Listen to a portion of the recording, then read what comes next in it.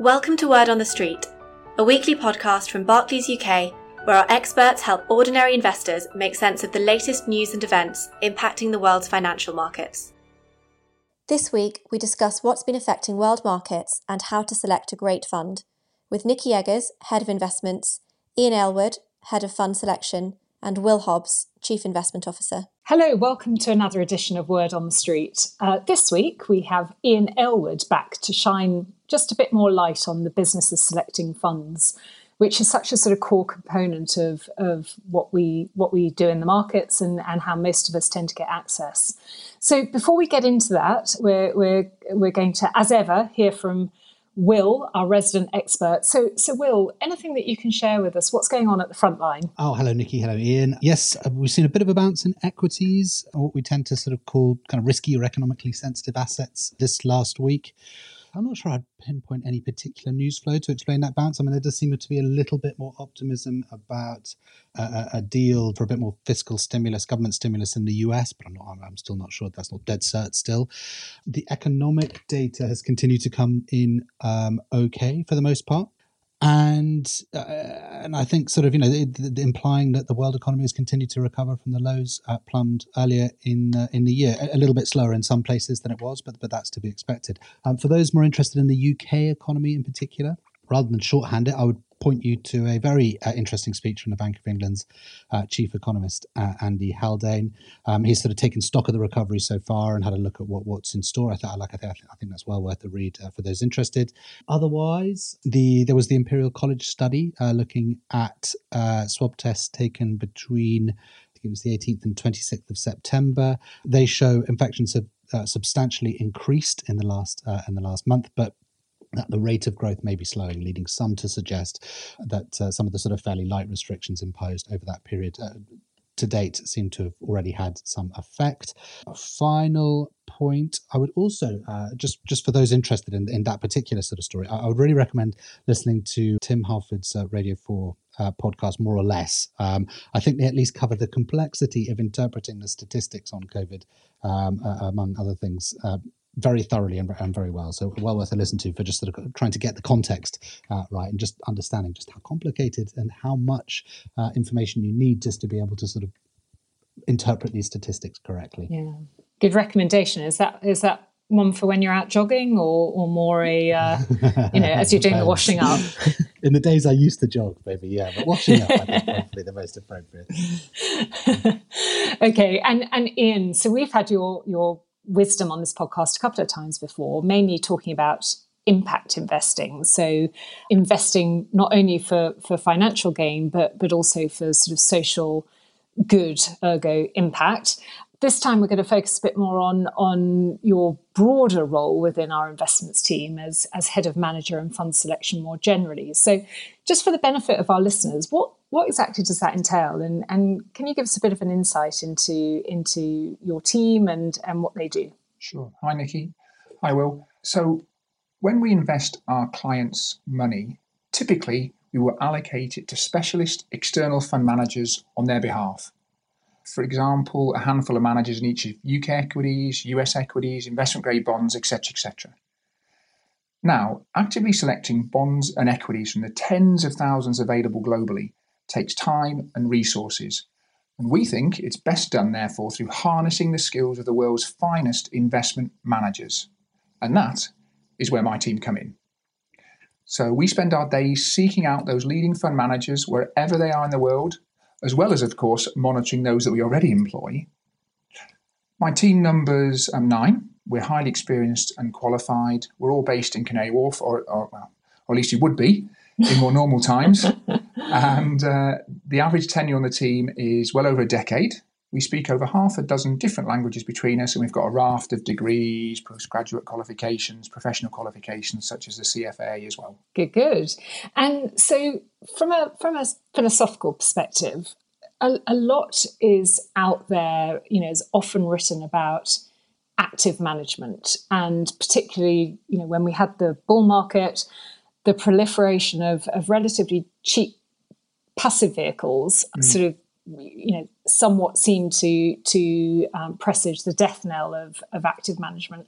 Can you explain the investment team's beliefs when it comes to active or passive, or is it a bit of both? What's your philosophy there? Yeah, absolutely. So I think the first thing to say is that active and passive are not mutually exclusive. It's not and or. We do believe that active management can add value over time, but we also recognise that it's often appropriate to use both approaches in tandem to varying degrees. And those degrees vary based on a number of considerations. Now, the most obvious one, of course, is that some products do have fee ceilings, and so passive funds, which are always cheaper, may have a more significant allocation in those. Another example is that it's harder to outperform by being active in certain areas, certain asset classes, so large cap US equities, government bonds, often cited in the literature. And so it may make sense to tilt more towards passive funds in those asset classes. Finally, and very importantly, when we want to shift asset class weights rapidly, to employ tactical asset allocation, for example, it makes sense to do that using passive vehicles rather than disrupt, if I can use that word, the incumbent sort of active funds with those short-term flows. What is certain, though, is that active management is certainly not easy, and with the proliferation of cheap passive funds, as you quite rightly say, it's essential that we have the dedicated resources in place to successfully select the active funds which we believe are most likely to outperform in the future. Yeah, and I know that one of the sort of very commonly used phrases in our industry is, of course, past performance is no guarantee of future results. But it's actually a cornerstone of our approach to selecting active managers, isn't it? Because if it was a case of just find the best performing funds, I mean, pretty much anyone can do that with the right kind of filters. So, how do you go about it? As you say, there must be millions, trillions of fund fact sheets and other documents right across the globe with that footnote, and quite rightly, some podcasts as well. Yeah, very close to home. And we have 5 key areas that we assess when we score and ultimately select active funds. And just one of those concerns past performance. We don't have enough time to go into the other 4 of those areas today, so you'll have to have me back yet again, Nikki. Okay. But good dangle there. But don't for give today, up too much secret sauce, Ian. But for today, on that point of performance, yes, the statistical evidence does suggest that there is very little relationship between the past performance of a fund and its future returns. We do think it's important, though, because other historical quantitative measures do persist through time. So examples of that would include risk or style. In other words, a fund tends to have the same style or the same risk, consistently, persistently over the long term. And if I could put it perhaps another way, a scientist doesn't ignore the results of past experiments, and so we don't ignore past performance. Got it. So it's one component, but certainly not the be all and end all. Okay, and you mentioned their styles. So a lot again has been written about investment styles, and I think most people would acknowledge that the popularity and performance of the more growth oriented style of funds versus the value funds have certainly been stronger over recent years. But taking a step back, can you just explain to me and the listeners what fundamentally is the difference there between growth style funds and value style? Perhaps to keep it super simple and try and cover it off in a sentence, growth investing means an equity fund that is looking to invest in underlying companies that have sales or profits that are increasing at a greater than average rate. Value investing sounds good. Means sounds good. I think value investing sounds good too, though. That's investing in companies that appear cheap. And so actually over the long term, both approaches, as you say, buying things that are growing more rapidly or things that are cheap, have outperformed. And of course, even better if you can find those very rare firms that have both characteristics at the same time. Right. Many asset managers, so fund firms out there, have quite a bias, it seems, towards growth. How do you manage through that when you're trying to select funds for use within our client portfolios or funds. And this is an interesting question, and I think if you went back a decade, or perhaps even 5 years ago, I might have challenged that assertion. The assertion that many managers have a bias towards growth.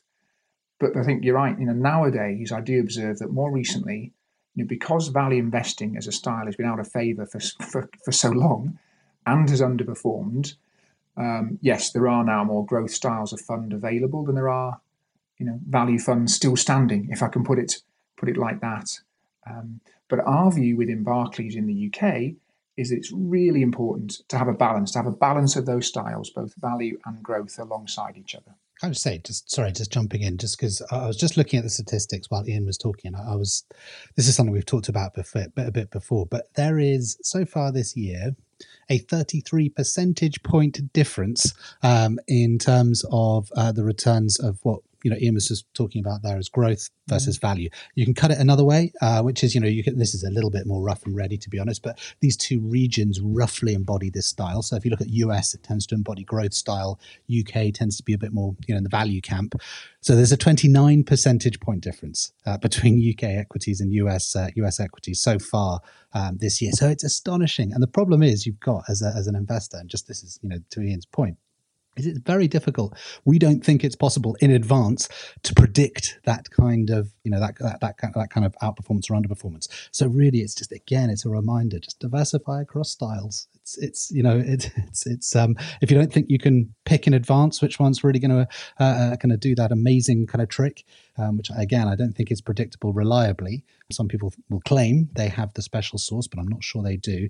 Then you've got to diversify across styles and accept something in between. And also that sort of patience is a virtue as well, right? Because it can be very difficult to continue to hold what might seem an unpopular view, and therefore pressure can be applied. We certainly see that with some of the value investors out there, their funds. A lot of pressure is put on them externally, but this is where investing for the longer term is definitely can play its part, and you right. can end up with assets that are incredibly cheap. Well, that goes back to Ian's original point about sort of that past performance is is an input into their very robust process, but you don't want to exaggerate its ability to tell you the future. The regulators are right, and Ian's right, obviously.